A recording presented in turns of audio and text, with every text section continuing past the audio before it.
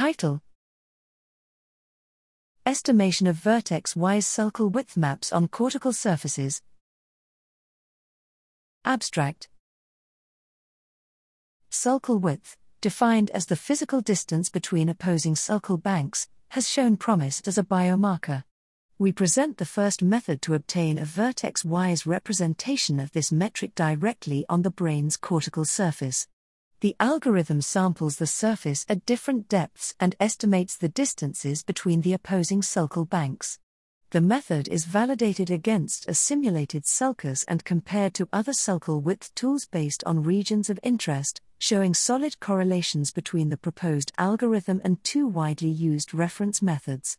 A vertex-wise assessment of the sulcal width is carried out by evaluating the correlation between sulcal width and age in a sample of an aging population, revealing clusters in the central, cingulate, and temporal sulcus regions associating wider sulci for older participants. The results confirm that the algorithm is reliable for obtaining sulcal width maps, allowing for vertex-wise analyses, and providing aggregated measures similar to the existing methods. The present algorithm is publicly available via https://github.com/hggmlim/swim.